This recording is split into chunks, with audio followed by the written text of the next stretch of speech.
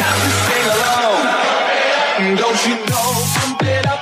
You've got to pump it up. Don't you know? Pump it up. This is the Jason Cavness Experience, hosted by Jason Cavness. Join Jason as he talks to small business owners and startup founders and other interesting people as we gain great insights about business, people, leadership, HR, and how each guest strives to be great every day.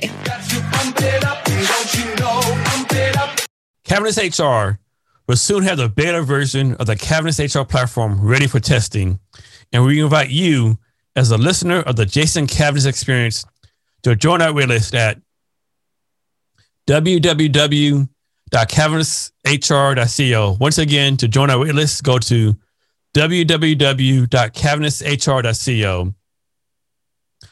For those sign up for our beta testing, you will receive 3 months free to try it out, and then you will be locked into our discounted beta pricing forever.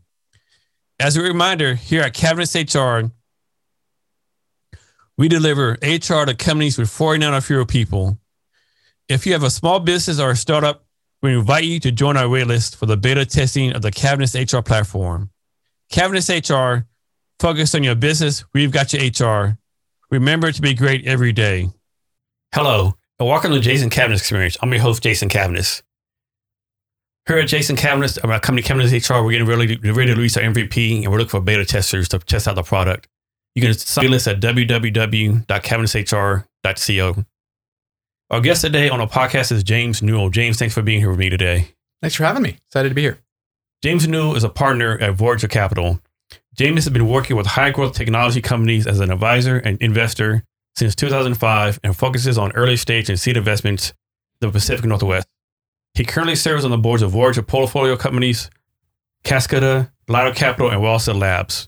He has previously served as a board member or observer at Casper, Double Verify, General Assembly, Sauce Labs, and Zerto. James, thank you for being here today. I really appreciate it. Of course. So, James, we're going to talk some about non-VC first, right? So, the Supreme Court just had a ruling for, and you, for those who don't know, you played safety at University of Washington, I think, in 2003, 2004. Mm-hmm. And so, there's always a big thing, athletes can't get paid, what do you feel about that? So the Supreme Court just ruled 9-0 that they should get paid or something along those lines. I don't know the details, right? So first of all, the Supreme Court rules 9-0 against you. You have to figure like you're doing something terribly wrong, right? So what's your thoughts on that? Good thing, bad thing? You wish it was done back in your day? Well, I don't think we know yet. I think we're going to see the implications of some pretty rapid changes in a system that hasn't changed much over the last, sort of 50 or 100 years. There's embedded within the NCAA is this concept of amateurism, which sort of hasn't made sense in a really long time. If you look at the amount of dollars that are generated by these athletes, by primarily what you call the revenue sports, typically basketball and football, the concept of amateurism hasn't made a ton of sense, and so you're starting to see the chipping away of the concept of amateurism. And that's starting with this, what they call NIL, name, image, likeness. And it will probably end with some radical reshaping of what the concept of amateurism is. Whether it be, hey, now we're treating college athletes as professionals. That's kind of one end of the spectrum. And the other would be my guess would be a radical reshaping of moving back to a true amateurism model, which I haven't really seen anybody suggest. But I think one thing that I would like to see is I think amateur athletes should be amateur, and we should get out of this middle ground entirely, where I don't think you should have professional coaches making $13 million a year coaching unpaid athletes. I think, we don't have this issue, in high school. We have amateurism in high school. It works well. They don't generate the same amount of money, but I think you should probably have, some sort of spending caps in place within college programs. And, the interest is high. They're generating tremendous amounts of money. So if you're not going to give that to the athletes who are probably deserving of it, then you should be giving it back to, I think, the university's general fund. And guess what? The team did well. They made the Rose Bowl. They got a big check. Awesome. Everybody gets a tuition break. Like, to me, that feels like one potential outcome where you can solve the idea of, well, we can't pay everybody. Or we can't pay these athletes. What would you have us do with the money? Great. Give it to the university in the pursuit of their educational goals. Like, to me, that feels like a great outcome here. And where one direction I think the NCAA would head, but given the number of entrenched interests, given where, Mark Emmert's salary is, I think you're going to see, people really, really dig in on perpetuating the system as it stands today, which, again, people like. Everybody likes college sports. The interest is high, generates tremendous amounts of money. But I think that system is getting chipped away at, and we'll see continue to see some rapid changes for the good, for the worse. I don't think we know yet, given that it's only been a couple of weeks. But I think it'll be different in 5 years than it's been, just over the last kind of 20, 25 years. Yeah, I know I actually did a paper on this in college a long time ago, way back in the day, right? And one thing I learned back then, I don't know if it's too true, like if you have an athletic scholarship, or football, basketball, whatever, you can't get paid extra, right? But if you had a scholarship, like, be an orchestra, cheerleader, someone else, you could have a job, right? Mm-hmm. And I could be wrong, but a full ride scholarship in football doesn't really mean that everything's paid for, right? So they've started to, there were a couple of high profile cases where you had, people who couldn't afford, couldn't get like nutritious meals because even though they were, generating tremendous amounts, of money for other people, and yet they didn't have enough money in their pocket because they weren't getting support from home, to cover like their basic expenses. And so it was really a chronically unfair system. They've started to make some small changes in response, frankly, to, social media pressure and a light getting shined on some of these issues. But, a full ride scholarship doesn't cover everything that you need to do, everything that you need to be successful as a college student. It covers some of that. But it's, in my mind, that's not really the fair comparison of, for these athletes who are, again, generating tremendous amounts of interest and wealth, which is even different than, I played 20 years ago, and it was, at the time it was Pac-10 football. It was still a big deal, but it wasn't, what it is today. If you just look at the overall numbers in terms of, what these coaches are getting paid, the number of support staff that they have, the bureaucracy and infrastructure around college athletics has really ballooned to where there's a real, there's not a revenue problem. It's not they have a problem with where's the money going to come from and how do we pay the athletes, because they spend every single dollar that's available to them, because they don't, I guess, feel like they have a use for it, or they're not willing or able to give it back to the university, which is probably where it should go. And so I would like to, I'd like to see some pretty major changes made. I think, I love college athletics, but the money aspects of it are tough to ignore. When you see people who are responsible for generating that interest, generating that money, not being able to participate in it. But we'll see what happens in terms of, whether fans have a mindset shift, particularly when you're thinking about college basketball and football. If the mindset shifts, if they know that those athletes are getting paid, and it feels like you're watching, say minor league baseball. I know very few people who are into minor league baseball like they are college football, and college basketball. And so, I think it'd be really interesting to see if college sports emerges as a like mini professional leagues or, minor leagues, if the interest level and enthusiasm goes down for it, because people start thinking about that as being like, the AAA baseball, team. I'd probably go see a Tacoma Rainier's game once a year, but I'm not following it and I'm not buying season tickets, and there's not going to be the same TV package associated with it. So I know that was a long-winded sort of filibuster on the topic, but I don't think we know what the implications of this are going to be, but I think that there's going to be some pretty rapid changes in the next 5 years. Yeah, I know one criticism is like people like think like only people can get paid were like the all-star athletes, the Heisman Trophy winners.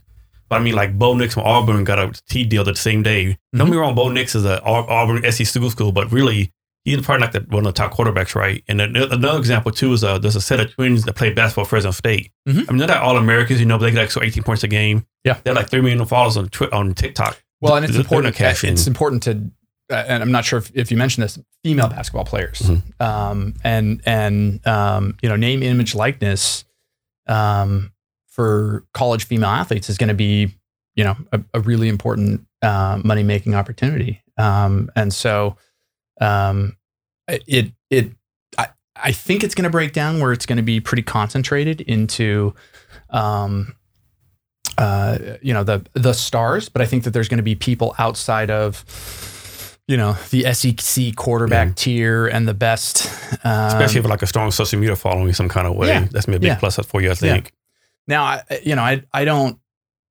I'm not a huge social media person. I think, sort of brand building in and of itself, isn't, I sort of find that like distasteful when I feel like somebody's really trying to like build their social media brand or clout chase on social, and you're going to see a lot of athletes who now have a social or now have a financial incentive to do so. And so it will be interesting to see, how far college kids are willing to take that, because, these are college kids. They're going to be 18 to 22 years old. I mean, these are kids, and they're going to now have, financial incentive to chase clout and chase followers. And it'll, you could have some great results of that. And you could have some less great implications as well. And again, we don't know where we're headed with this thing, because it's been moving so quickly after not moving at all for a very long time. This might be a bad example of this question, but Nick Saban did a speaking engagement at some kind of high school football, whatever. And the question came up. So, of course, Mac Jones left last year, so he has a new quarterback coming in. This new quarterback who's never really played for Alabama, like a freshman, sophomore. Nick Saban has almost like 7-figure endorsement deals already, right? So what happens if like he starts playing bad? Do these endorsements like call Nick Saban? Of course, Nick Saban, probably like set a bad example, right? But it's like average coach. Do these like endorsers call the coach, hey, you can't bet this player, paying too much, right? How does that all play into it, right? I think that'd be an interesting dynamic. It is, and there's always been an undercurrent of, boosterism and the financial aspects, because, one of the coaches, one of the football program's primary roles within an athletic department is to be a financial engine for all of the projects needed to support the entire athletic department. And so, raising money, talking to boosters, that's a big part of a coach's job. And I think, there are tons of examples of coaches who hate that aspect of the job. And they just, they're football lifers, but they don't want to, glad hand the boosters and go through that, whole piece. And this is going to add, I think, another layer on top of that. If you do have competing financial interests associated with, how you manage a player or how you run things on the field, because I do believe the vast majority of college coaches, they just want to coach football. They just want. That's all they want to do. They want to be on the field, X's and O's, and coaching football, as well as making an impact on some of these young men's lives. And this is just more off the field in their in their opinion, I suspect, nonsense that they have to deal with. And some of the really great coaches at the college level will probably, some of them will probably start opting out and just go, you know what, if I'm going to have to deal with all this kind of professional stuff, I'm just going to go coach in the pros. I'm sick of this. And then just take another level, right? I have a relative who lives in Texas. He's going to be a junior in football in high school next year. He's a decent football player. Like, he has a decent chance to get across, right? Mm-hmm. So what happens is, like, kids like that, they start building up some social media following, all that kind of stuff during high school. Mm-hmm. And they're not really team players anymore, right? They're more focused on themselves, social media following. And so it's like the second, third effect's going to be like, like you said, we have no idea, right? We don't. And, to some extent, this has been happening. The individual versus team dynamic, I think, happens differently in different sports. So what you're describing has probably been more common in high school basketball, where it's much more about these camps, these travel teams, that kind of thing. Yeah, you're from a very early age. You're playing within as you said, the AAU system, and you're sort of developing yourself, because the industry is built around the individual and their potential future versus like a high school football program, because high school basketball is important, and we like it, and I'm sure that people who really follow recruiting really actively do pay attention to it. But that's not really where your name is made. Your name is made as an individual on these travel teams where people play, and the camps you get invited to, and the social media following that you can build. If you look at somebody like Zion, who's been the world renowned, Instagram dunk champion forever. Forever. Like he was a baby when he was doing, all this incredible stuff. And so that hasn't really been the case in, I don't believe in sort of high school and college football, but you may see more of that sort of stuff emerging, with people who need to build a following, because it can be instantly valuable. And, if you just look at the numbers of, high school athletes into college athletes into pro athletes, it's a really, really wide funnel at the top, and very, very few people can end up, creating any value for themselves, because most people's careers end in high school, and then very few get to play in college, and then only the absolute freaks get to play in the NFL and make a career out of it. And having, many, many teammates who were able to, have the talent and luck and work ethic to make that jump. Very, very, very few of those made it a career that was life altering. To where they don't need to work anymore. They don't need to, they're sort of set for life financially, or they can help their family in ways that they would want to. I mean, most NFL careers, you make really good money. You make it in a very short period of time. So you pay ridiculously high taxes on it. And you make that money at an age where you're probably not well equipped to have your peak earning years, at 22 to 25. And so you may not be spending it most appropriately. And that's where, a lot of these athletes end up getting in trouble. With this new system, potentially you could have, more people who are able to, create some value for themselves. Hopefully do it over a longer period of time. Hopefully get those who will end up having NFL or NBA careers will hopefully be able to create that value over a longer period of time. Be more savvy when they do start getting into real money, because they're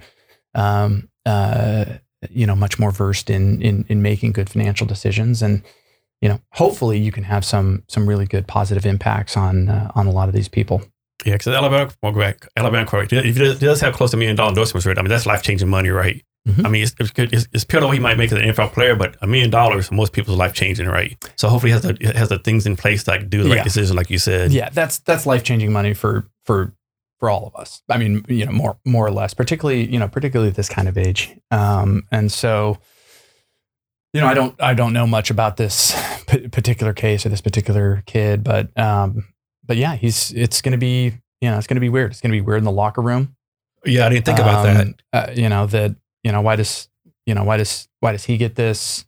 Why don't I get this? That should have been my job anyway. Like, I don't know if he had to compete to win this job, but if you're the backup quarterback. Yeah, that's the thing. He hasn't even won it yet, right? He's just on top of the chart because he was a backup last year, right? He hasn't actually won it in training camp yet. Yeah. Yeah. So, there are some second order effects that we haven't really thought through. But all this will become clear, I think, in the next couple of years.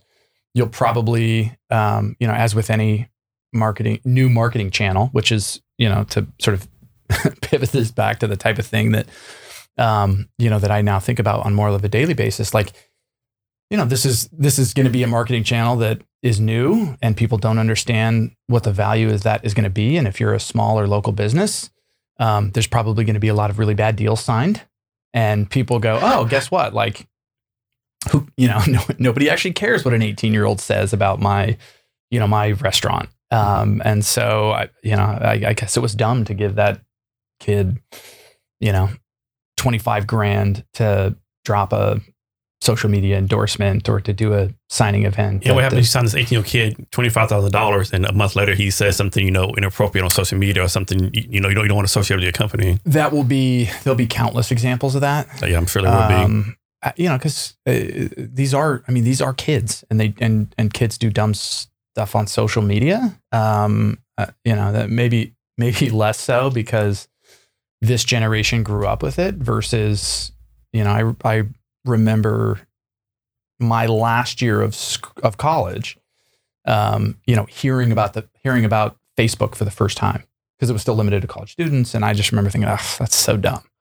And so my generation, had to like get comfortable and understand how to use Facebook, what's appropriate, what's not appropriate, like as adults, where it could really like impact your career and all that sort of stuff. And, today's generation of athletes is, I think, just going to be light years ahead in terms of the way that they engage with social media, hopefully avoiding some of these, these types of issues that can get them in trouble or get them canceled or get them, all of these different things.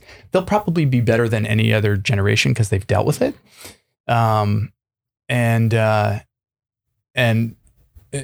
This NIL is going to provide some real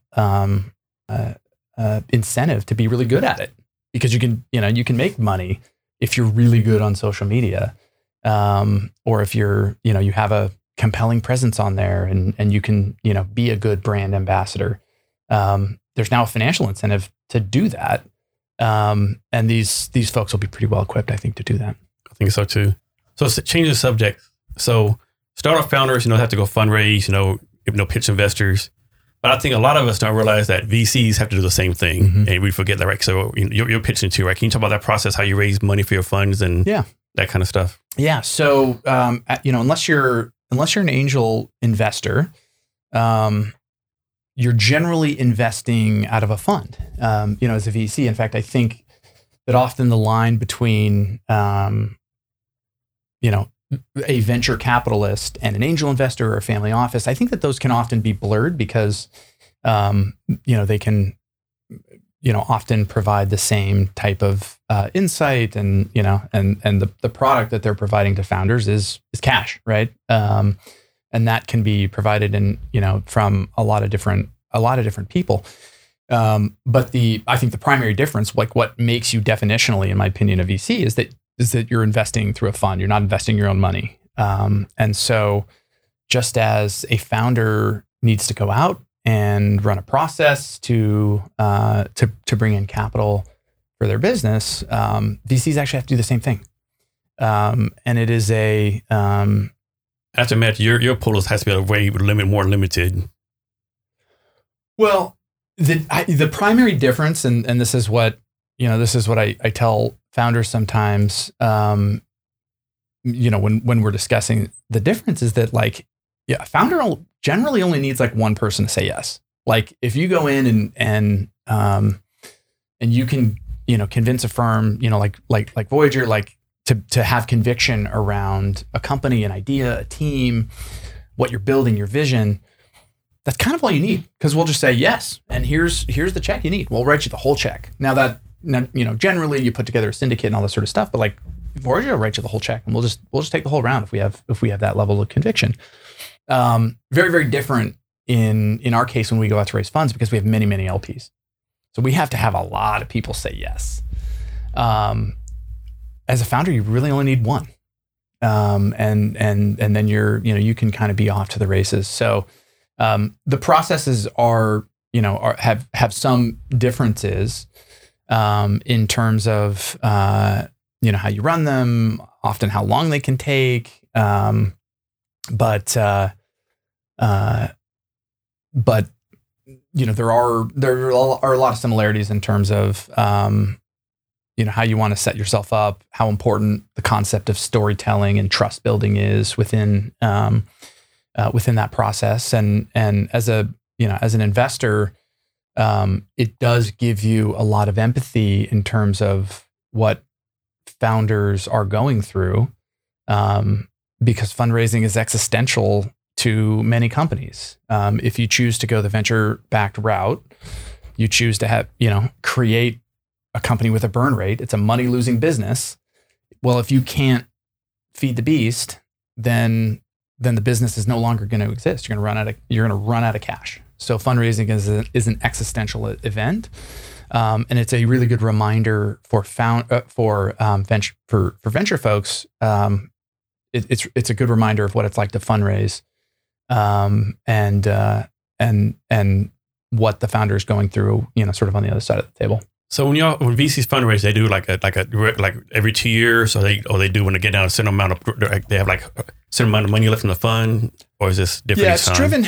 So different firms have a different fundraising cadence, and there are different fund structures that would have a different distance between kind of when they fundraise. There's funds out there that are evergreen funds. They never fundraise.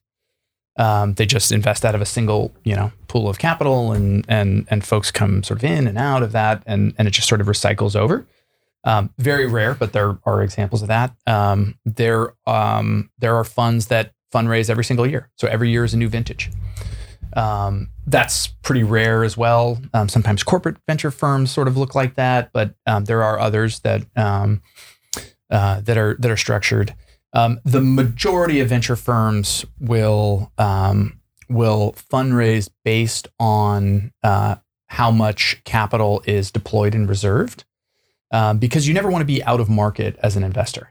The absolute worst thing, and this sort of keeps me up at night when we're discussing our fund planning and reserves and allocations, is the greatest team and idea walking into my office, being so excited about it and saying, we're out of market. Can you wait 3 months until we have the new fund online? That's a disaster. And so you really want to avoid periods where you just can't actually write a check, while at the same time making sure that you don't end up having these weird cross-fund issues where one company is in two funds, and different funds manage it in different ways. And there's a few different ways that you can do it and be really transparent and fair to your limited partners. But you just want to make sure that you are managing that process accordingly. So short answer is yes, you'll get to a certain kind of percentage of the fund deployed and allocated, and then you'll start the process of raising the next fund, so that as soon as you turn one off, you have the next one just sort of ready to go. So I'd say, the average kind of heuristic is that firms raise a new fund somewhere between 2 and 4 years, and 3 is probably at the center of that bell curve.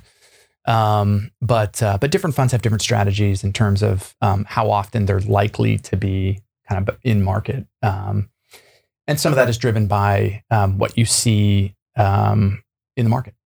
So when VCs raise firms from other people, do these other people like put criteria on you, like, hey, only give my money to like certain type of companies, or if you invest in a startup, I want them to do me a weekly report? How much often do you get stuff like that? Yeah, so there's a pretty standard set of criteria that the industry is pretty comfortable with.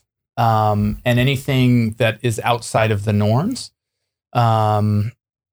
will be handled in what you would call a side letter, which is just an agreement with, a single LP. It might not apply to everybody, but you make an agreement essentially with a single LP saying, hey, we will or we will not do these things. And so you'll see some funds have religious institutions as limited partners. And there are examples of things that they just wouldn't want a firm to invest in. And you can probably imagine a whole host of things that, a religious or faith-based organization just wouldn't want one of their investments doing, or they just wouldn't want to be associated with it. So that can often be handled in a side letter of like, hey, don't invest in these types of companies.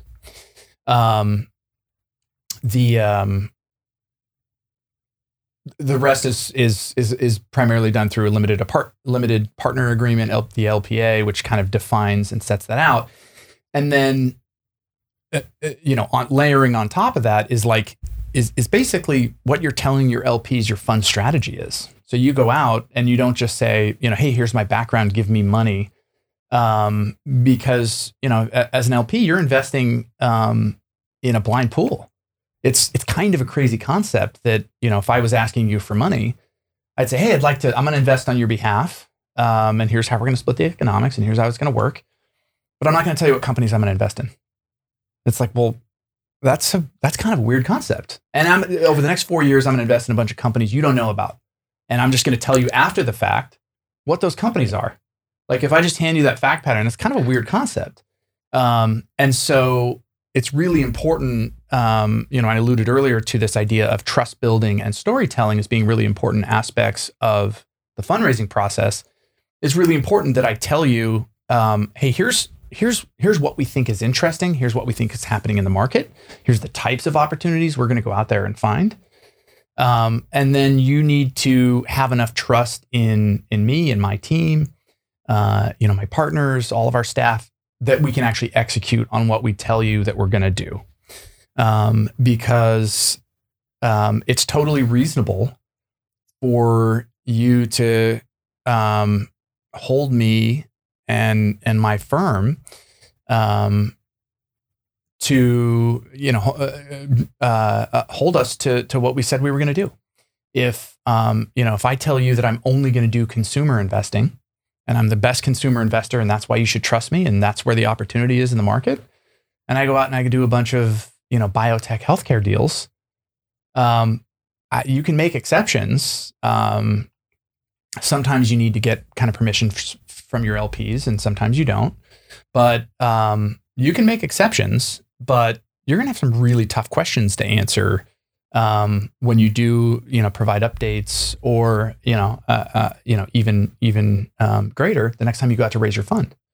If you put up a bunch of really bad results and you're off strategy, and I come back and I say, hey, we're ready for the next fund. What can I count on you for, in this one? We'd love your support again. Well, zero. The answer is going to be zero because you put up bad results and you didn't say what you told me you were going to do.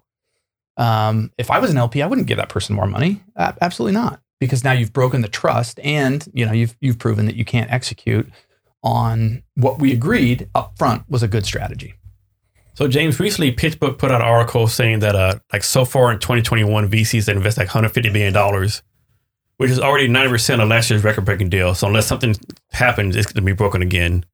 Why is VC investing so much money in startups? And part two of the question is there's still a lot of founders out there I can't raise money. I can't get money. It's quick. What do these startup founders need to do to attract the money? Because obviously the money's out there, right, to be invested in. Yes, but I always caution people on drawing conclusions based on these really big headline numbers because we've really changed the definition of what venture capital is in I think a pretty profound way. I started in the venture industry in 2009, and what is considered a venture capital round today can be very, very different from what we would have considered back then. And so there weren't $100 million venture capital rounds getting done in 2009, or, frankly, 7 years after that. That was a really, really rare, unique thing. Now it happens all the time. And so because I'm an early stage investor, like I focus on a narrower part of what venture capital is, and I think more about the trends that are there. And so if you look at where venture capital is today, and you said it'll be probably over 200 billion this year, right? Yeah. In 2011, it was like 30 billion. And so when I think about like where things were, in sort of those earlier years of my career, the venture industry it's not 7 times larger today than it was then in terms of like early stage venture capital rounds. We're just doing all these other later growth stage rounds that I don't really consider them venture capital rounds. If you have a bunch of like public crossover investors in a late stage company, that's doing hundreds of millions of revenue, I don't want to look at that data and draw conclusions about what I should be doing, what I should be seeing within the early stage market, because those dynamics and those headline numbers are driven by those later stage rounds.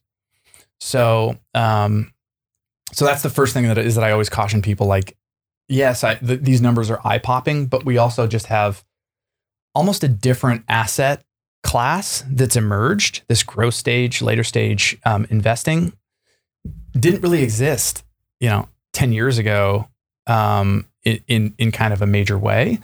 And so the comparison isn't really apples to apples, in my opinion. Now, that said, it doesn't actually change what your point was, which is that, hey, it feels like there's tons of capital available, which is true, even at the early stage. And yet it's really hard for some founders to raise. And this is, particularly an issue in, sort of maybe a more regional market like Seattle, which is an awesome place to build a company. It's a good place to raise around. It's a great place to, it's a great place to live, super high quality life, all of those things. And yet, it's not the Bay Area where capital is cheap and things are flowing and there's a huge, well-developed angel community like you might have in the Bay Area, or, even New York, I think does a little bit better in terms of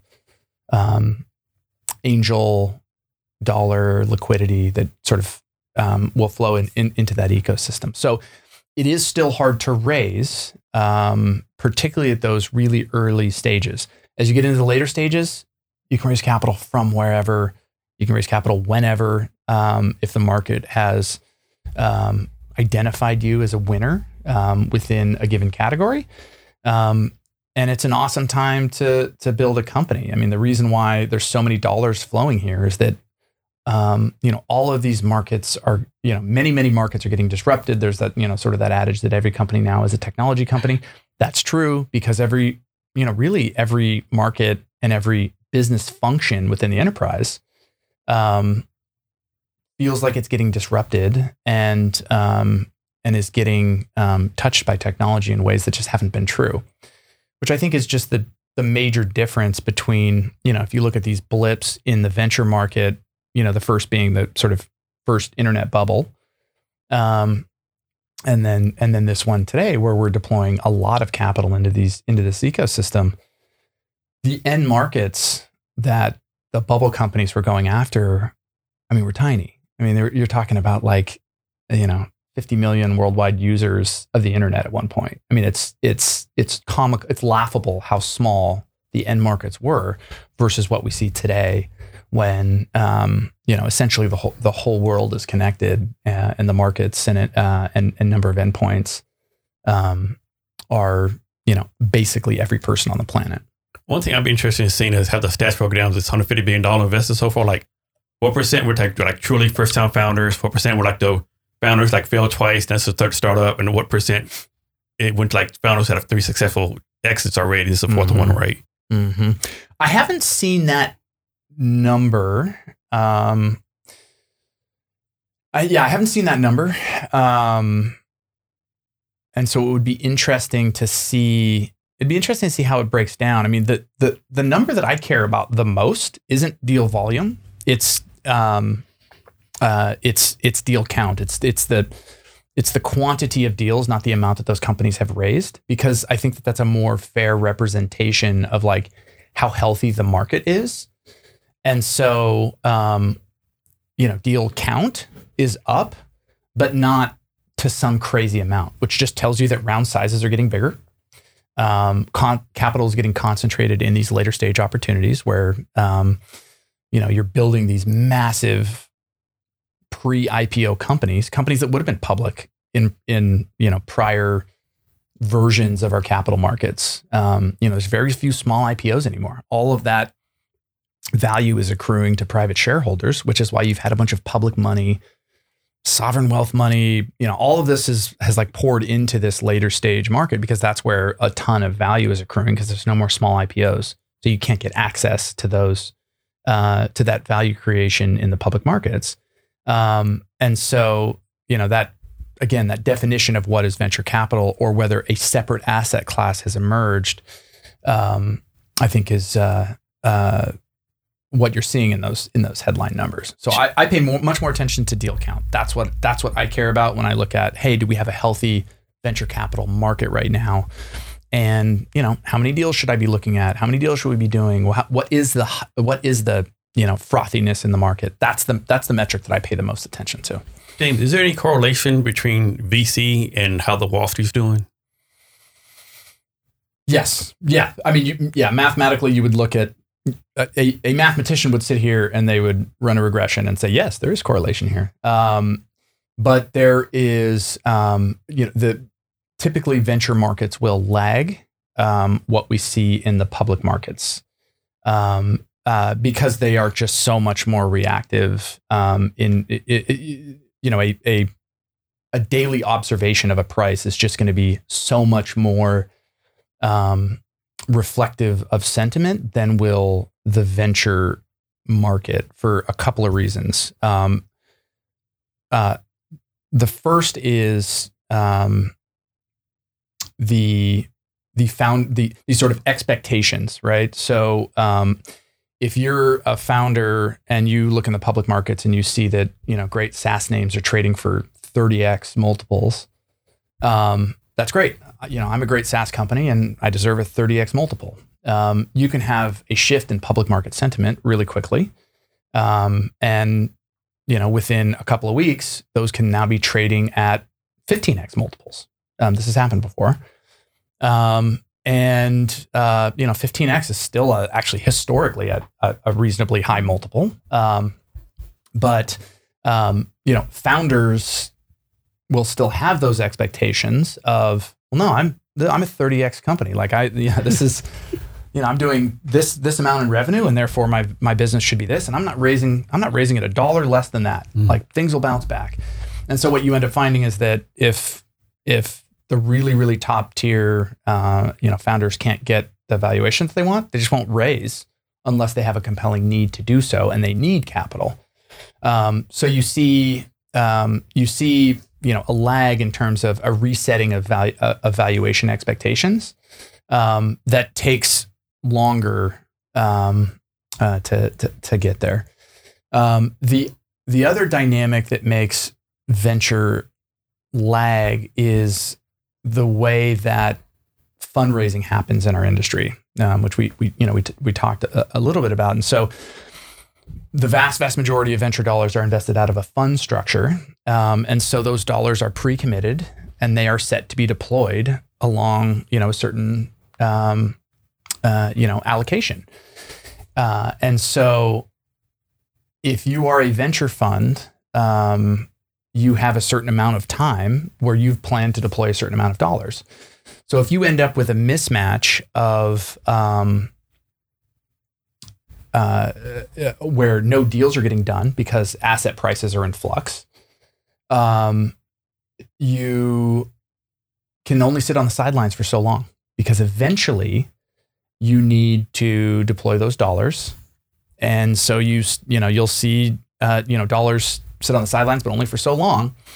And then it takes a long time for the industry to actually contract because funds have a 10-year life cycle. Yeah, I think a lot of startup founders mess up during COVID, right? I know a lot of startup founders personally who are like, well, COVID, I'm not going to raise funds, right? And I try to talk about the money's still out there, right? They have to deploy the money, right? Well, I think there was a 3-month period. I mean, it was, I just think back to that. Everything, it was a weird time, and nobody knew how deep the rabbit hole was going to go. Well, these people, I know, they just completely stopped everything, right? That was the prudent thing to do. In hindsight, for the majority of companies, it wasn't the right thing to do, which is crazy to say. And I think some of my companies where I was at least, involved in decision making, we made the wrong decision. We said, oh, you know what? We shouldn't make that incremental hire because we don't know what's going to happen here. And we don't know if we're going to be able to grow through this. We need to make sure we control our own destiny as it relates to cash. And we need to have, X number of months to weather this thing.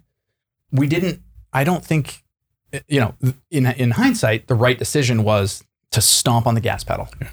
And it wouldn't have been prudent. There weren't many companies I knew that took that approach. But that would have been the right play.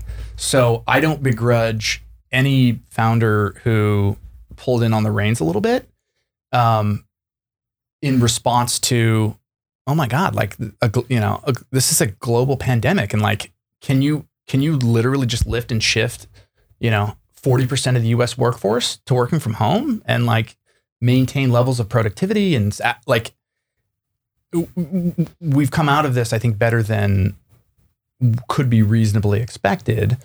So I don't begrudge anybody who made that decision because I was part of making those decisions within companies. And that's what the prudent thing to do, even though in hindsight, I think it's fair to say that was not the correct action to actually take. And from the venture side of it, you can kind of think about from March 11th, which was when, the NBA shut down and Tom Hanks, America's favorite father, I guess a national treasure, he got COVID and it was I remember the day when everything I forgot about Tom Hanks getting it. Yeah, that was definitely one of the game changers. Yeah, dark moment in our country. Tom Hanks, he's our favorite guy. And I think that happened March 11th. And that next 3-month period, there wasn't a whole lot of stuff getting done during that period. And then I think kind of over the summer, people started getting pretty comfortable with writing checks over Zoom and, meeting founders and hey, maybe we're going to be okay. Maybe the tech industry is going to be seeing some tailwinds from this. And oh my gosh. And then it just, it's basically been, really, really active from that point forward. So that 3-month period, I think everybody tried to hunker down, both founders and venture folks. And since then it's been pretty aggressive in terms of pace across the industry. Yeah. I think in long term, it's gonna be a good thing for VCs because I could be wrong with this. I think a lot of VCs that only invest in meeting in person. Now I said a lot more VCs are more open, invest you over Zoom versus in person, right? The comfort with investing in remote settings absolutely increased. Now that some of the world has started to open up again, I'm actually meeting founders in person, and which has been great. I mean, I've really missed sort of the in-person interaction. If we would have done this 3 months ago, we probably would have been on Zoom. Yeah. And so the fact that we can sit in the same room together feels great. I think that there's a much greater comfort in terms of remote check writing. The issue, I think, is that I think it has potentially, and I haven't seen numbers on this, and it'll be interesting if somebody actually does a study. I think relationship building is more challenging in a remote only world. And so the fear was that you would have, investors only writing checks to people they were already comfortable with, already familiar with, were already in their network, which has some potential implications in terms of, hey, if you're a 40-year-old white male, most of your network is probably going to be other 40-year-old white males. And if you're not a 40-year-old white male, how do you get into that network if it's more challenging to do so in a Zoom-centric world where, I think relationships can really be built. I think relationships can be perpetuated and maintained over the phone, via Zoom, via email, all those sorts of things. But new relationships, I think, are much harder to build in that setting. And so, I think the fear was that you'd see investing in capital getting concentrated within the sort of the old boys network. And I haven't seen data on that coming out of this sort of pandemic period, but I think somebody will probably do a study, and it'll be interesting to see if that ended up happening, or if we, have made strides in terms of, backing people who are out of the sort of typical network, or in demographics that historically haven't had access to those types of networks. And from the founder side, this is some money you save, before you have to go to fly to San Francisco 2-3 times a year, money for the flight, hotel rooms, et cetera, et cetera. Now you're saving that money, right? Well, and the velocity of the number of meetings that you can take, is higher. I mean, you can, you don't need to, if you're a founder and you feel like you've got a great meeting, with, let's say you can get a meeting with Greylock, great firm down in the Bay Area. It might be worth going down there, and staying a night and, making sure that you're really prepared for that 1 hour pitch meeting. Might be the only meeting you have, but it's probably still worth going. But it's also going to burn, a reasonable amount of time on like a 1 hour meeting, because you're going to have to fly down there. You're going to have to get a hotel. So it's not even just the money part of it. It's also just the time that you have to invest. The hassle, traveling, all that stuff. You got to do 101 in the Bay Area, or fight traffic and get that's a pain. That can be a painful experience, and you're I think you're pretty well served by being able to take that one meeting, that 1 hour meeting via Zoom, gauge their interest, try to determine like what information they need to make a decision about whether this is actually something. And there's, I think that there's a lot of time saved for founders, because meetings can happen much more quickly and much more, with much less friction than I think the money savings. Although particularly for a pre-funded startup, that can be pretty impactful as well. So James, when people are kids, they want to be astronauts when they grow up, superheroes, football players, singers, actors, all kinds of stuff like that. I'm presuming that you do not want to be a VC growing up. No. So can you talk about your process of, becoming a VC and why you chose that as your career path? Yeah. So I do feel incredibly fortunate to work in this industry. There's quite literally nothing that I would rather do. And so I feel fortunate to, have sort of found a seat at the table. I started my career doing technology M&A banking within a firm that was at the time, it was Bank of America Securities, which then later became Bank of America Merrill Lynch. I think the skill set that I developed there was really around looking at data and asking questions and drawing conclusions. But what always bothered me about the industry is sort of the principal agent problem of, hey, we did a deal. The bank got paid. Okay, great. Was it a good deal? Who cares? Like that doesn't, who cares? Like the check cashed, on to the next one. And that always bothered me tremendously, that didn't matter, that there was no skin in the game for people who felt like they were participating in the transaction. And so investing was always really attractive to me in terms of, solving that aspect of feeling like what I was doing was important.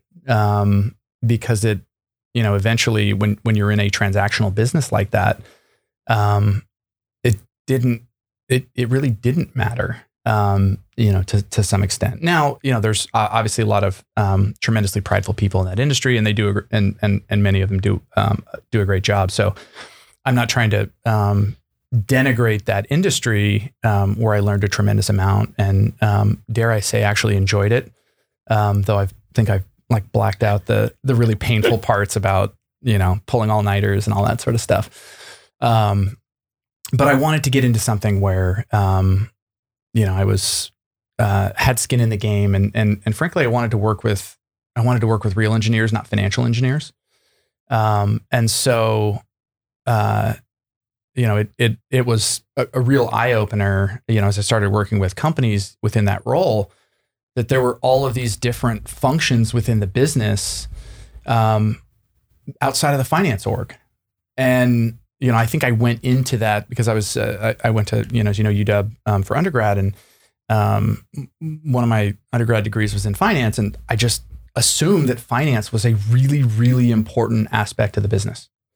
It felt so important to me, before I had actually seen the inside of a business. And then I started working with them, throughout my time in banking. And I said, oh gosh, finance is really not at all important. Like it's a valuable function within a business, and certainly as you get into these, sort of later stage aspects. But oh my gosh, is marketing important? Wow, product and engineering is unbelievably important. And oh my gosh, someone's got to sell this.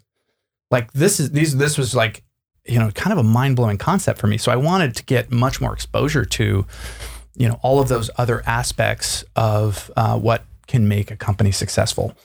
And so, venture felt like, just a tremendous way to do that.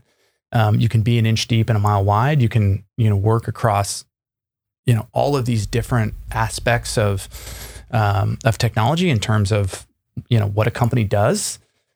You can make a tremendous impact.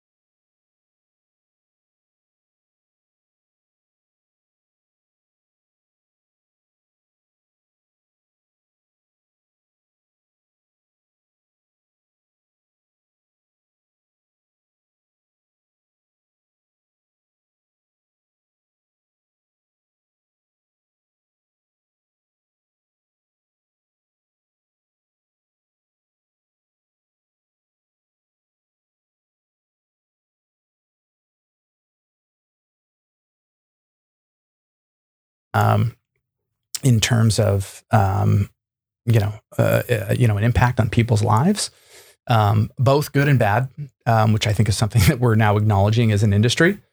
That, I think for a long time felt like as the tech industry, we were always the good guys.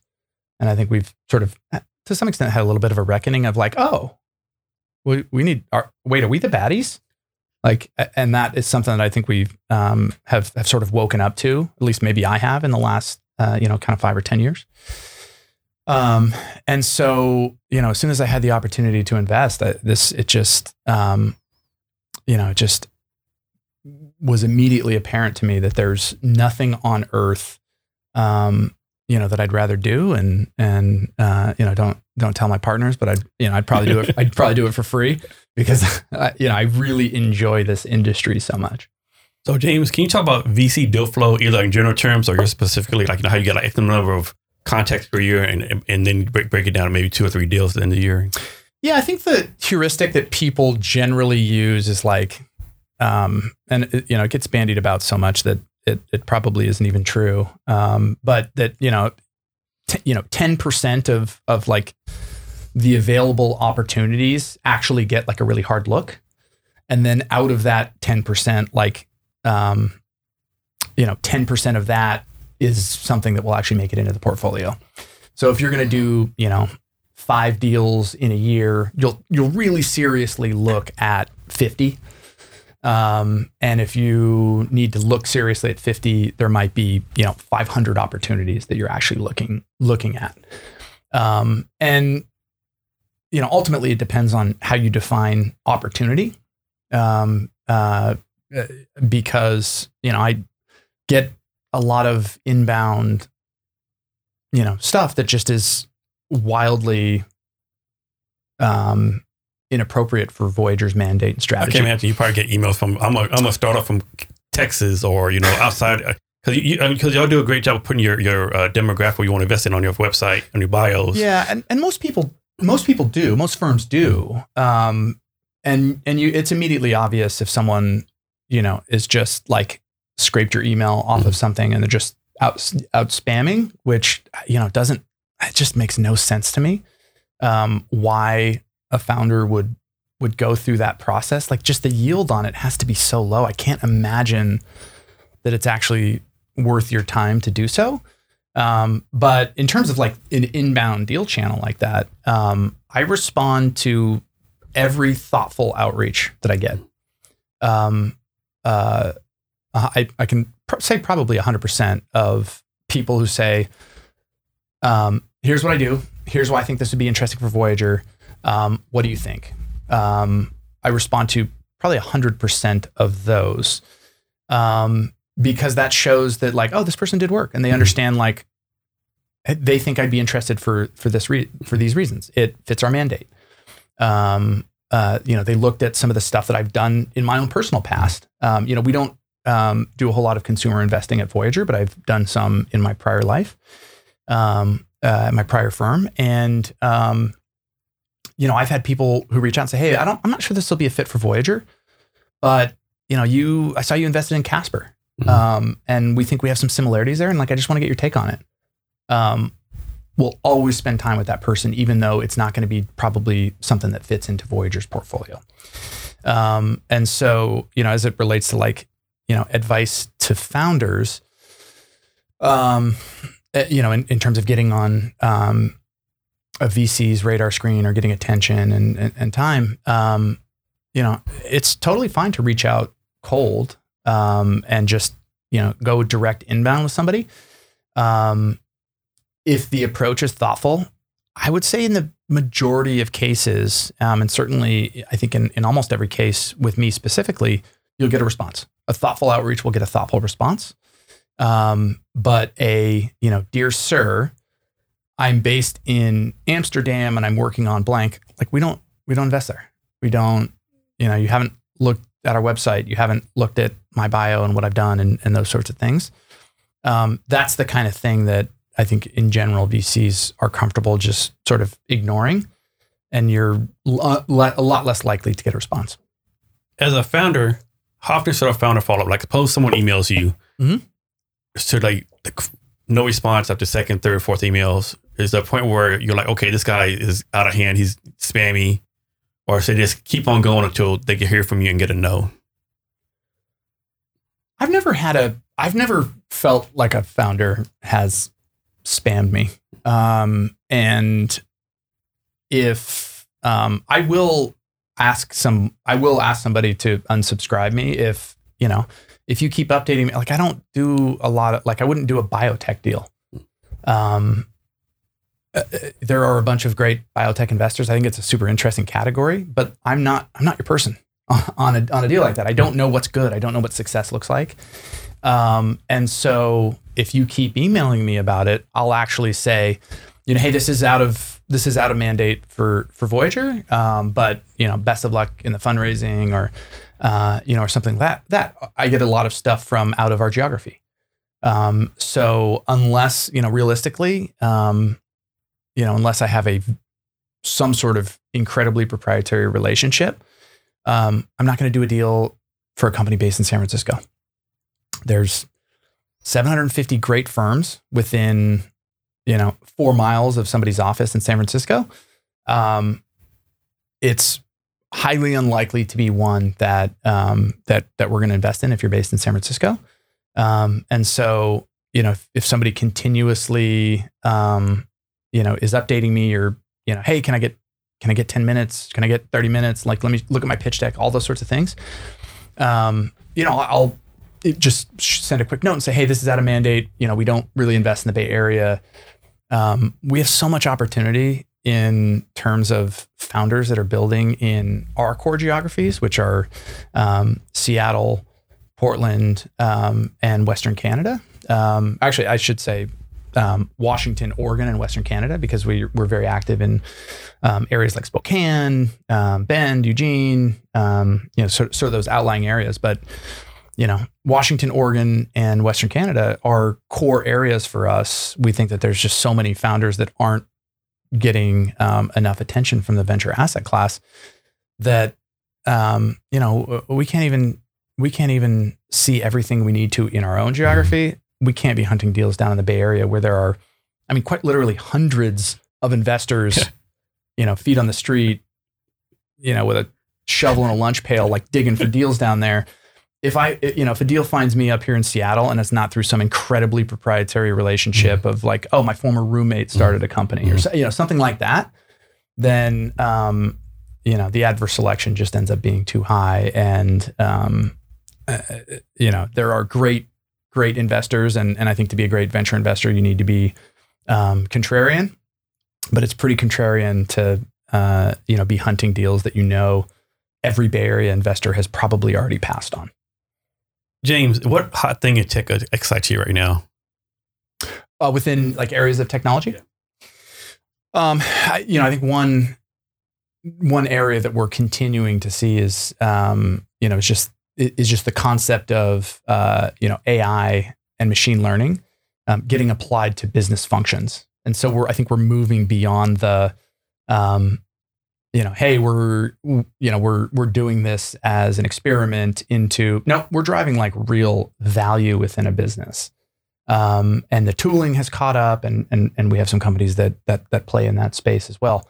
But, I think the mindset around, what impact you need to make with applying these techniques into business functions is probably, one of the trends that we're paying the most attention to.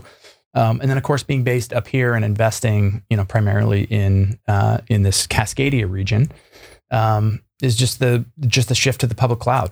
And it's not a new thesis. We've been talking about this for, over 10 years now. But it still feels like we're so early in terms of, re-architecting the enterprise IT stack and the way that infrastructure is run and managed today. So you served on a few boards. What should the role be of a VC on a board? So it's going to vary depending on the stage of the company. And I think your expectation as a founder should be different from your first venture investor to the person who comes in just before IPO. And I've done investing across that entire spectrum. But I think if you were going to boil down, like, what are the similarities across the entire life cycle and what should a VC actually do? I think like job number one for a venture investor is be prepared, which means like read the materials that the founders send out, and you'd be surprised how often that doesn't happen.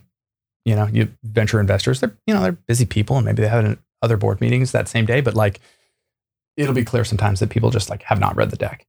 So number one, be prepared. And number two, ask the right questions and be a sounding board for the management team. I try to approach a board role with a lot of humility, despite, whatever the number of companies that I've worked with, or, the number of times I've seen any given challenges, or however much pattern recognition, I'll have, in the future when my hair is going to be totally gray, if it's still there at all. I think the truth is you'll never, ever understand the business and the company as well as the founders do. And so being a sounding board and being, a partner in helping them step back, because they are so much in the weeds, is, I think the most important thing that you can do as a venture investor. Ask the right questions that can get them on an appropriate track to build something of value and impact.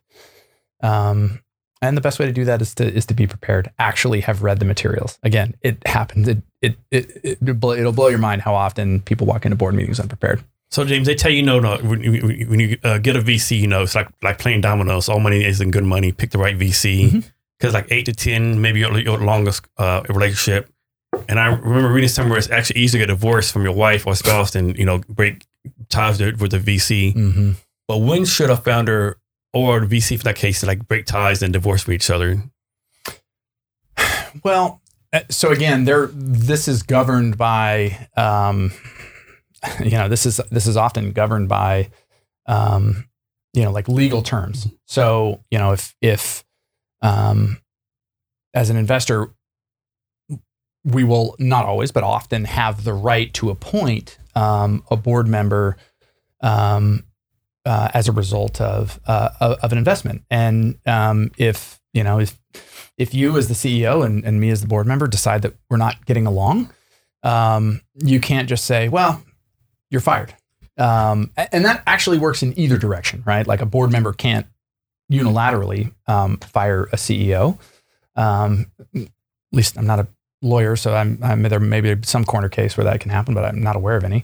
And as a CEO, you can't fire your board member. You can fire everybody else, but you can't fire your board member. And so you are limited in terms of the legal routes to removing a disruptive board member. The truth is, there are toxic board members. There are disruptive board members. I've seen it. It's gnarly, and can really be value destructive and just painful for everyone involved. And you hope that those people get weeded out of the ecosystem, because future founders will do their work on this person. And people with good reputations will win all the best deals.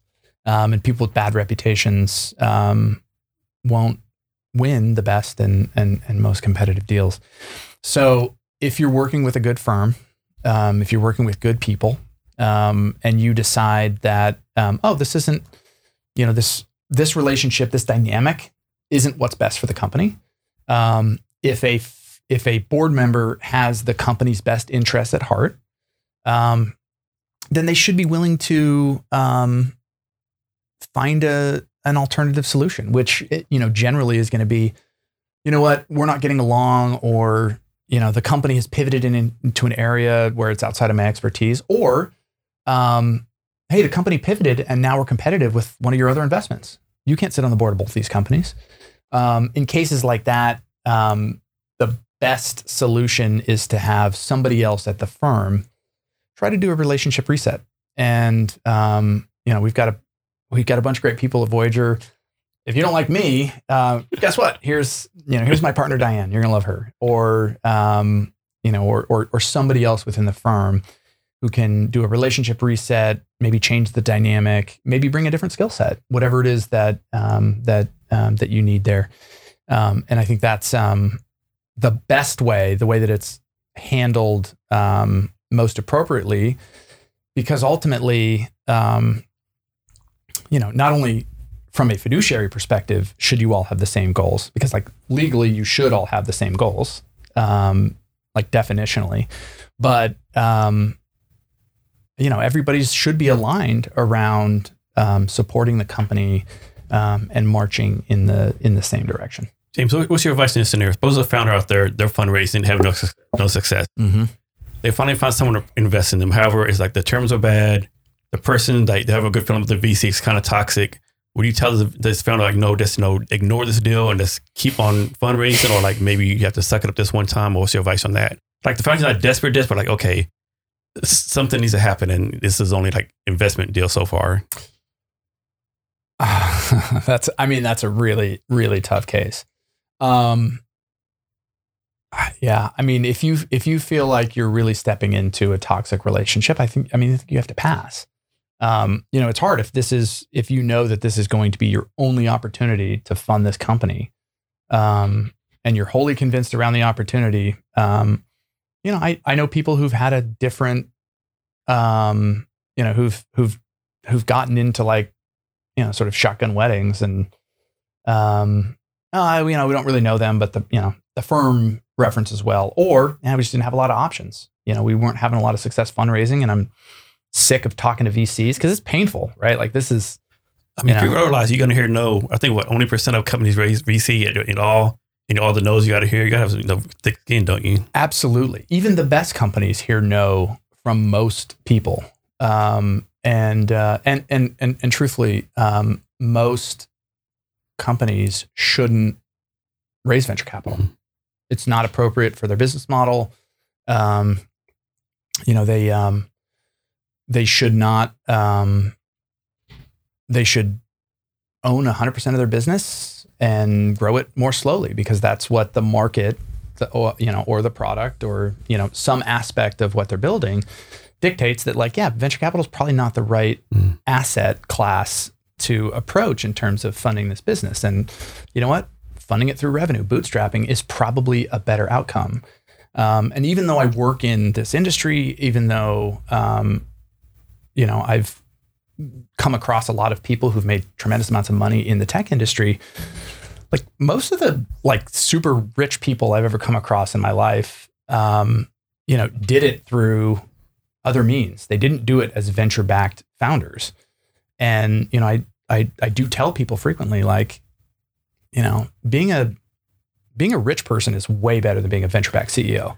Like it's just be a rich person, grow a business, grow it slowly, own 100% of it, and then sell it, or dividend yourself, a couple $1 million a year, and don't have to deal with a, venture board, like, some of the aspects that we just talked about. Don't have to fundraise, get to make decision-making and have control, all yourself. Like that's awesome. And I think that, the default when it comes to building businesses has been like, oh, I'm going to raise capital. I'm going to go and I'm going to, I'm going to put my pitch deck together. I'm going to, do this. And it's like, well, you don't need to do that. Like you've got something here. People are buying it. Why do you want to give up control and a big piece of your business just to say you've raised capital? Now there are good reasons to raise, and there's a very narrow sliver of companies that should raise venture capital. But the vast, vast, vast majority should not. And one of the companies that is in Voyager's portfolio is a company called Lighter Capital. And they do, amazing things in terms of, revenue-based lending for companies that might find that a more appropriate means of funding their companies.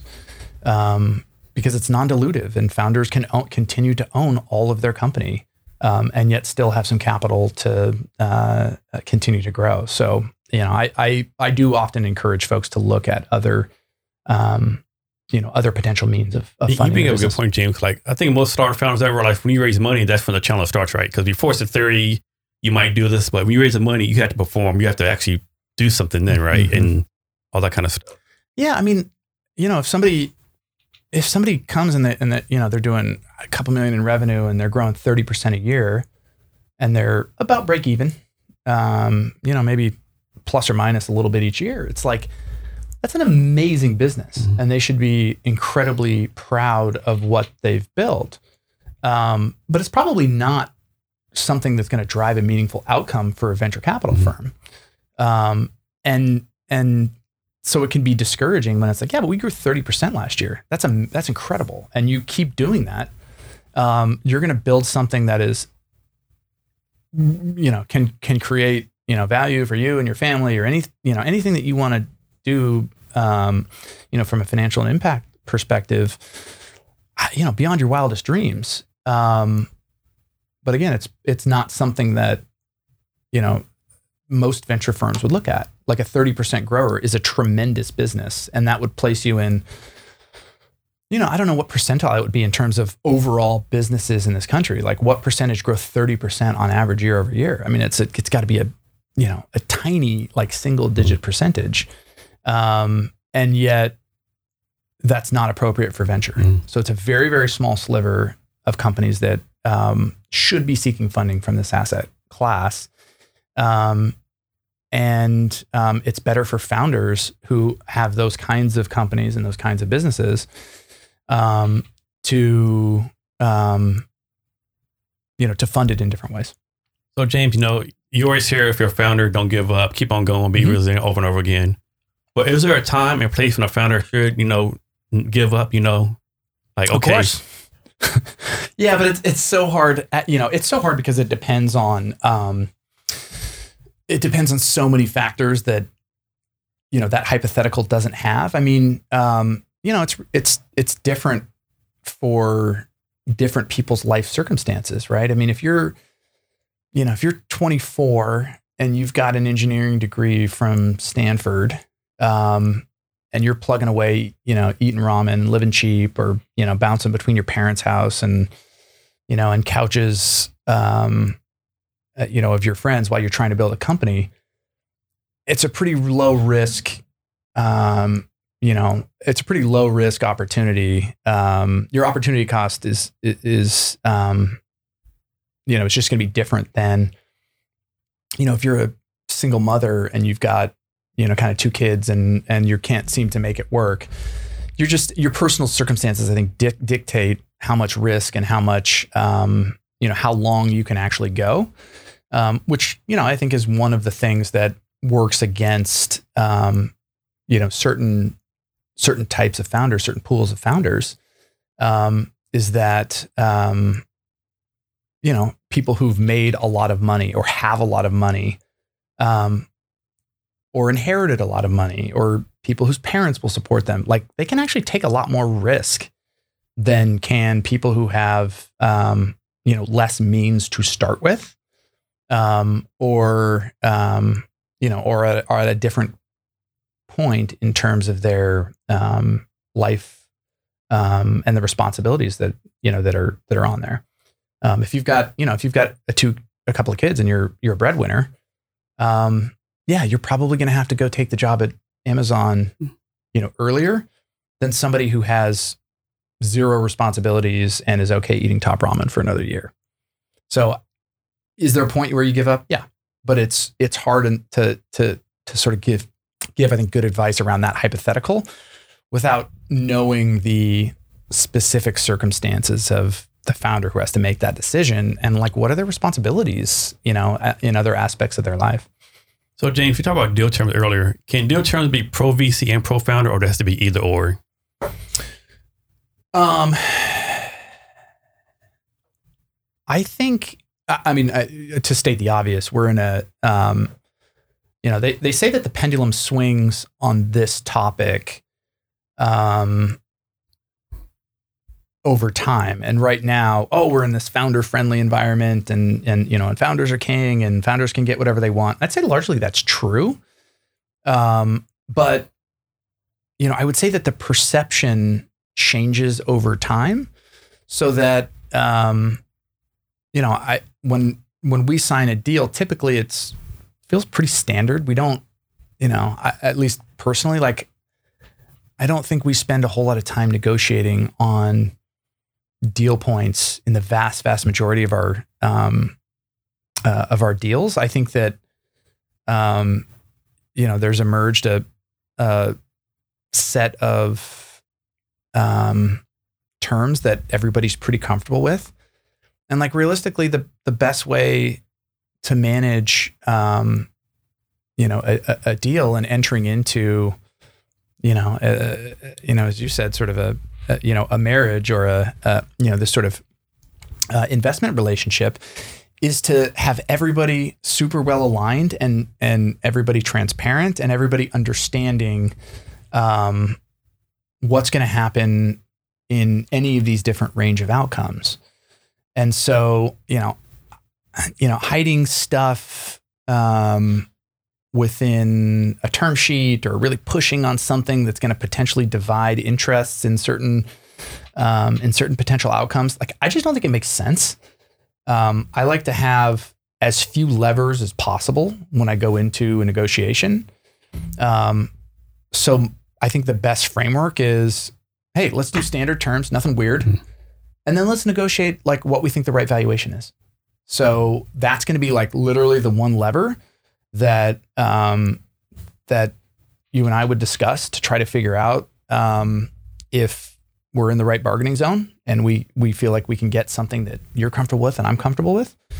And then there's no weird circumstances where, oh, well, they had these weird terms and so their interests are massively divergent from the common shareholders or the early preferred shareholders or, these late stage people, because the more and more structure you put onto a transaction, the more likely it is that weird stuff's going to happen where, oh, this later stage investor is pushing for this outcome because they don't care, what happens to common shareholders or this or that. And you just want to avoid as much of that as you can.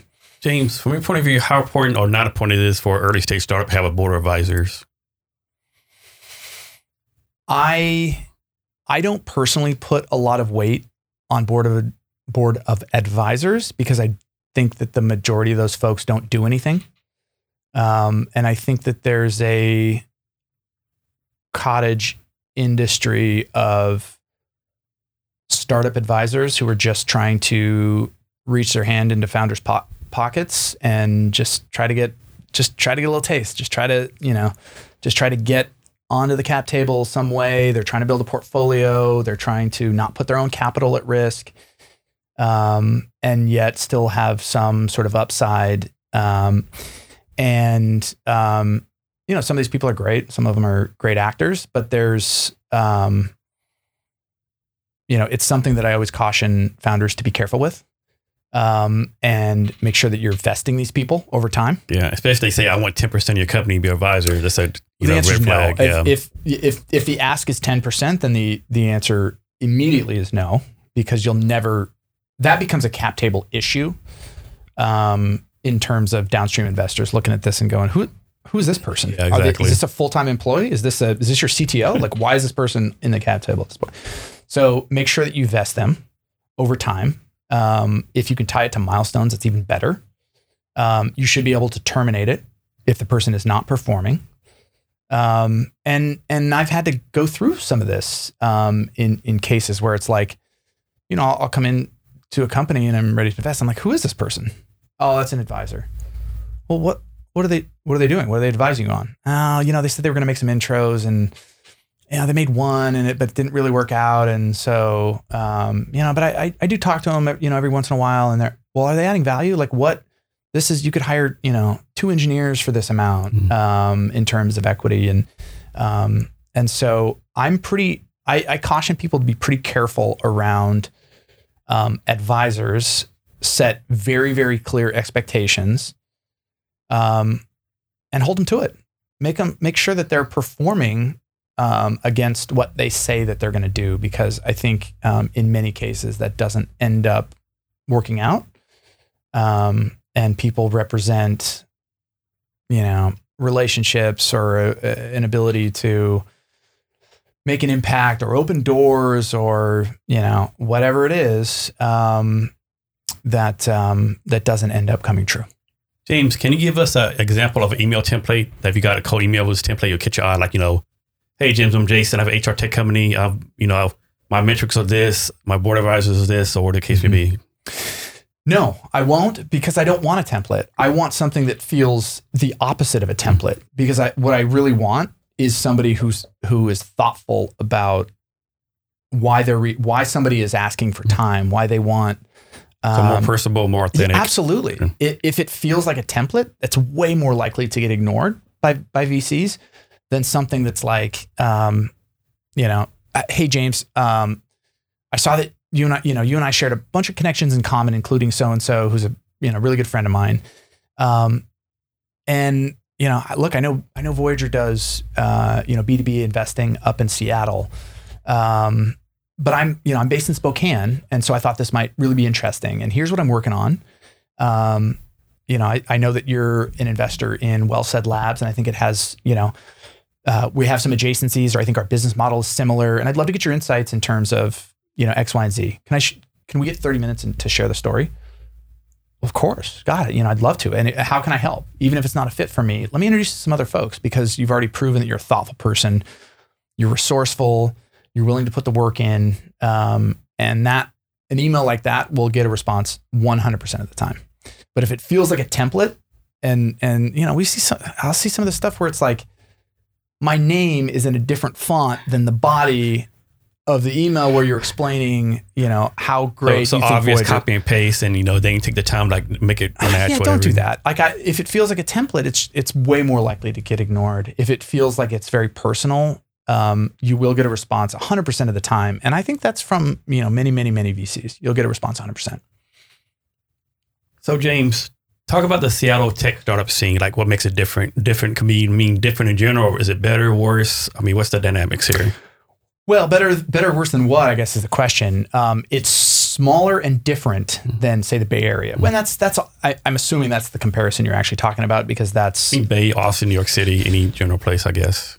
Yeah, I mean, I think they all have their own idiosyncrasies, and I think the primary comparison is typically the Bay, and that's where I spent most of my career. So I think on every panel, that's often I get asked that question like 90% of the time, because I was an investor there for a long time, and we're just so different.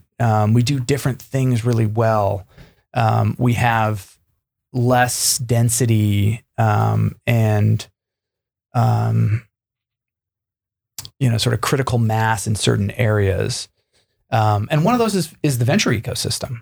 Obviously, we're in terms of the tech ecosystem, we're about a tenth the size of the Bay Area, just in terms of like the number of people working in that industry. But we have 1/100th of the capital investing up here.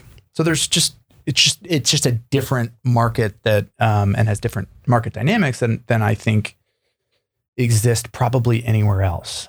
So I would say that from the venture ecosystem, the biggest difference is that there's just much less capital available here than there is in the Bay Area.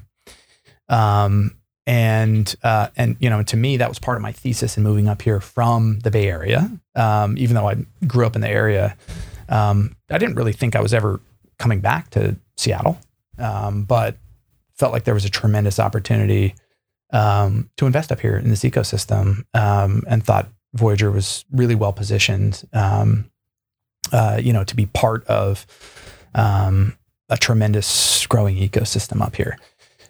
From a tech company building perspective, we have unbelievable amounts of engineering talent, engineering product talent. It's a higher density, probably than anywhere else. Just in terms of, hey, I need a person who can build a thing. You can probably find that here. Easier than anywhere else. Maybe the Bay Area. It would depend on, I think, probably how you cut the data. But really, really remarkable depth of engineering talent. The area where, realistically we punch below our weight a little bit is on the go-to-market side. So we don't have a tremendous amount of, B2B marketing talent, B2B head of sales. That's still kind of a rare profile here, because though you can train great product and engineering folks at Microsoft and Amazon, which are sort of the, place you have to start every conversation about Seattle's tech ecosystem at those, because they're so, they're such heavyweights in terms of just the scale within those organizations up here. But you can train great engineers there, but the go-to-market that those companies have is really so different than the way that startups go to market that it's much harder to pull somebody out of Microsoft, where they've been running channel deals for their entire career, and say, "Oh, great, hey, now go do some one-to-one selling and just brute force your first 4 enterprise deals." Like, well, I'm sure they can do it. There's incredibly talented people at Microsoft, but it is different, and so it's not obvious, I think, in terms of people making that transition. And so we really need to augment the kind of go-to-market side in a lot of our companies for folks who are building up here. And sometimes that can mean recruiting talent from the Bay Area and bringing them up. It can be, having your first go-to-market person based in the Bay Area, because there's a lot of customers down there and there's a lot of talent down there. And so I think that that's changing to some extent over time. But historically speaking, that's been the biggest difference, is that, we have incredible depth of talent in some areas, and a much shallower talent pool within kind of the go-to-market side. So James, this is our founder, Poses founders in Seattle. So they focus all the fundraising in Seattle, so like maybe 10% in San Francisco, 20% in Austin. How would you recommend them doing that? Well, short answer is absolutely not. Even, and I would never be so self-serving, to say, no, only raised in Seattle. No, absolutely not. Every company that gets to scale, within Seattle's ecosystem is going to raise money from outside of Seattle at some point. And so you need to have relationships, you need to have an ability to fundraise outside of Seattle if you're going to be successful. Now, my strong belief is that, your first venture round, that really important stage where you start company building, my very strong belief is that you should raise that round from somebody who's feet on the street in the place where you're going to have your headquarters, where you're going to have your critical mass. There's a ton of great Bay Area firms. And truthfully, almost every deal that we do has some component of Bay Area capital. And so, I sort of mentioned the concept of syndication in deals earlier. The vast majority of investments that we do, we lead, but there's almost always some out of town capital also invested in the company.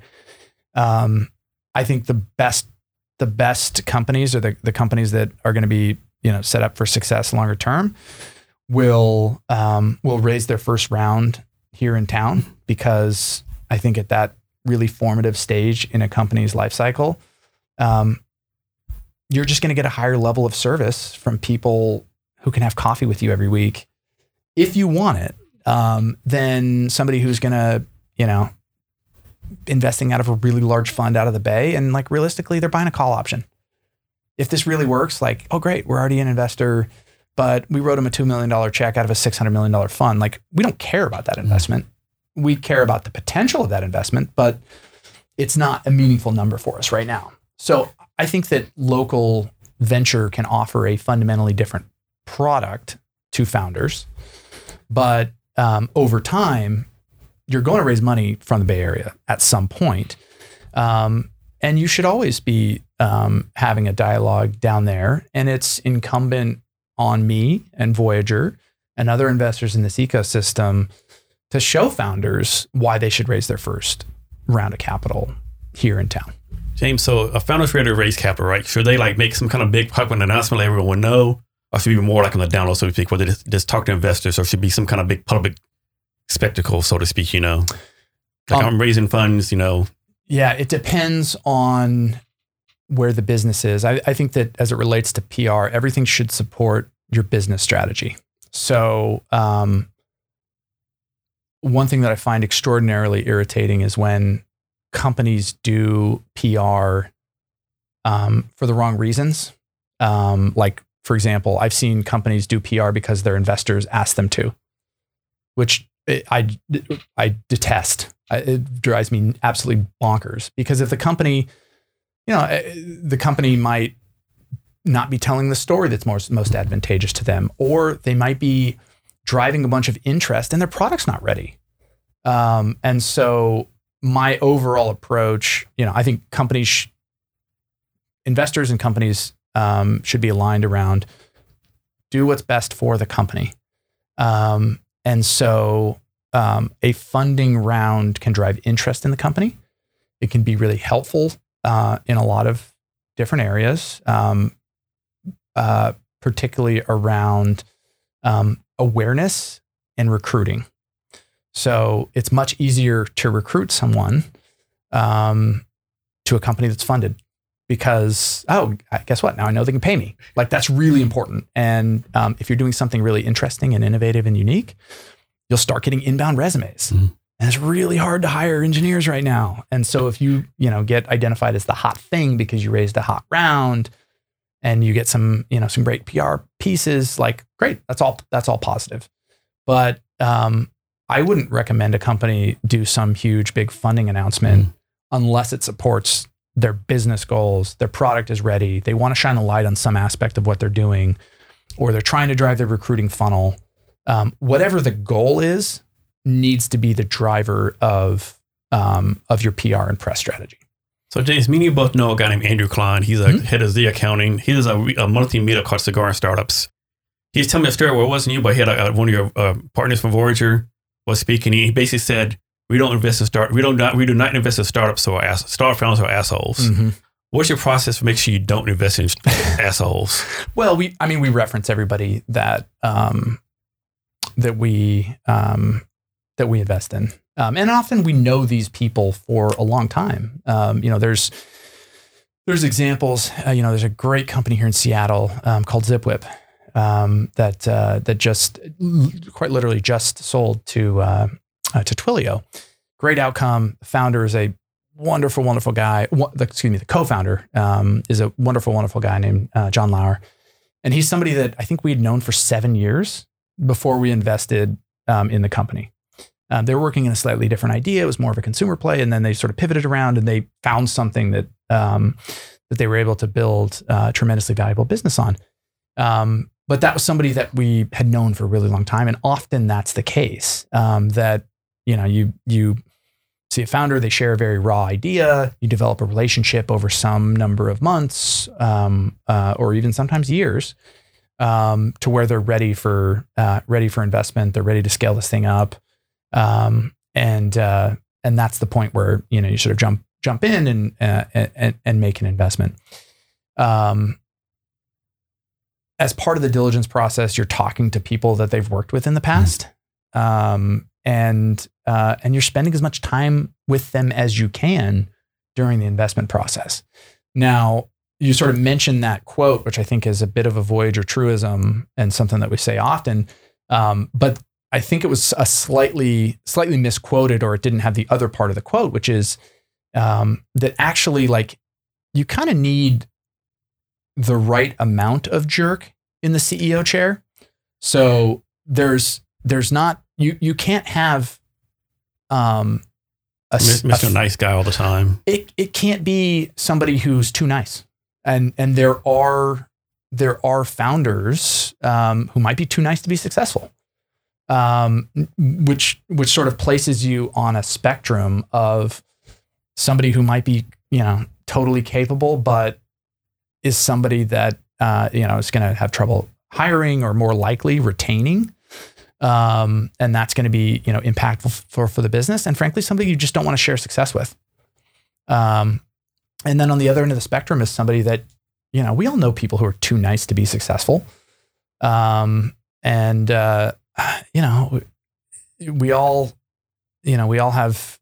know people who, get run over by their significant other, and you're like, God, you're too nice, or you can't, like they're not successful in their personal life because they're too nice or too accommodating. And being a CEO is a really, really tough job. You have to make really tough decisions. Think about where we were in the early COVID days, and, many, many companies were making layoffs. If the company is in dire straits, what if you're not willing to make the hard choices because you're too nice, because you don't want to disappoint people? That can be really detrimental to the company as well. So there's a correct jerk factor. And it's not 0, but it's also not 100. And so you need to make sure that the person is appropriately calibrated to be willing to do the really hard things that a jerk is good at, while also being somebody that can retain talent, recruit, and somebody that you want to share success with. So James, so far in experience, can you talk about some characteristics that successful founders have, and also characteristics that unsuccessful founders have? Yeah. I'm trying to think about the most common characteristic I see in highly successful people, and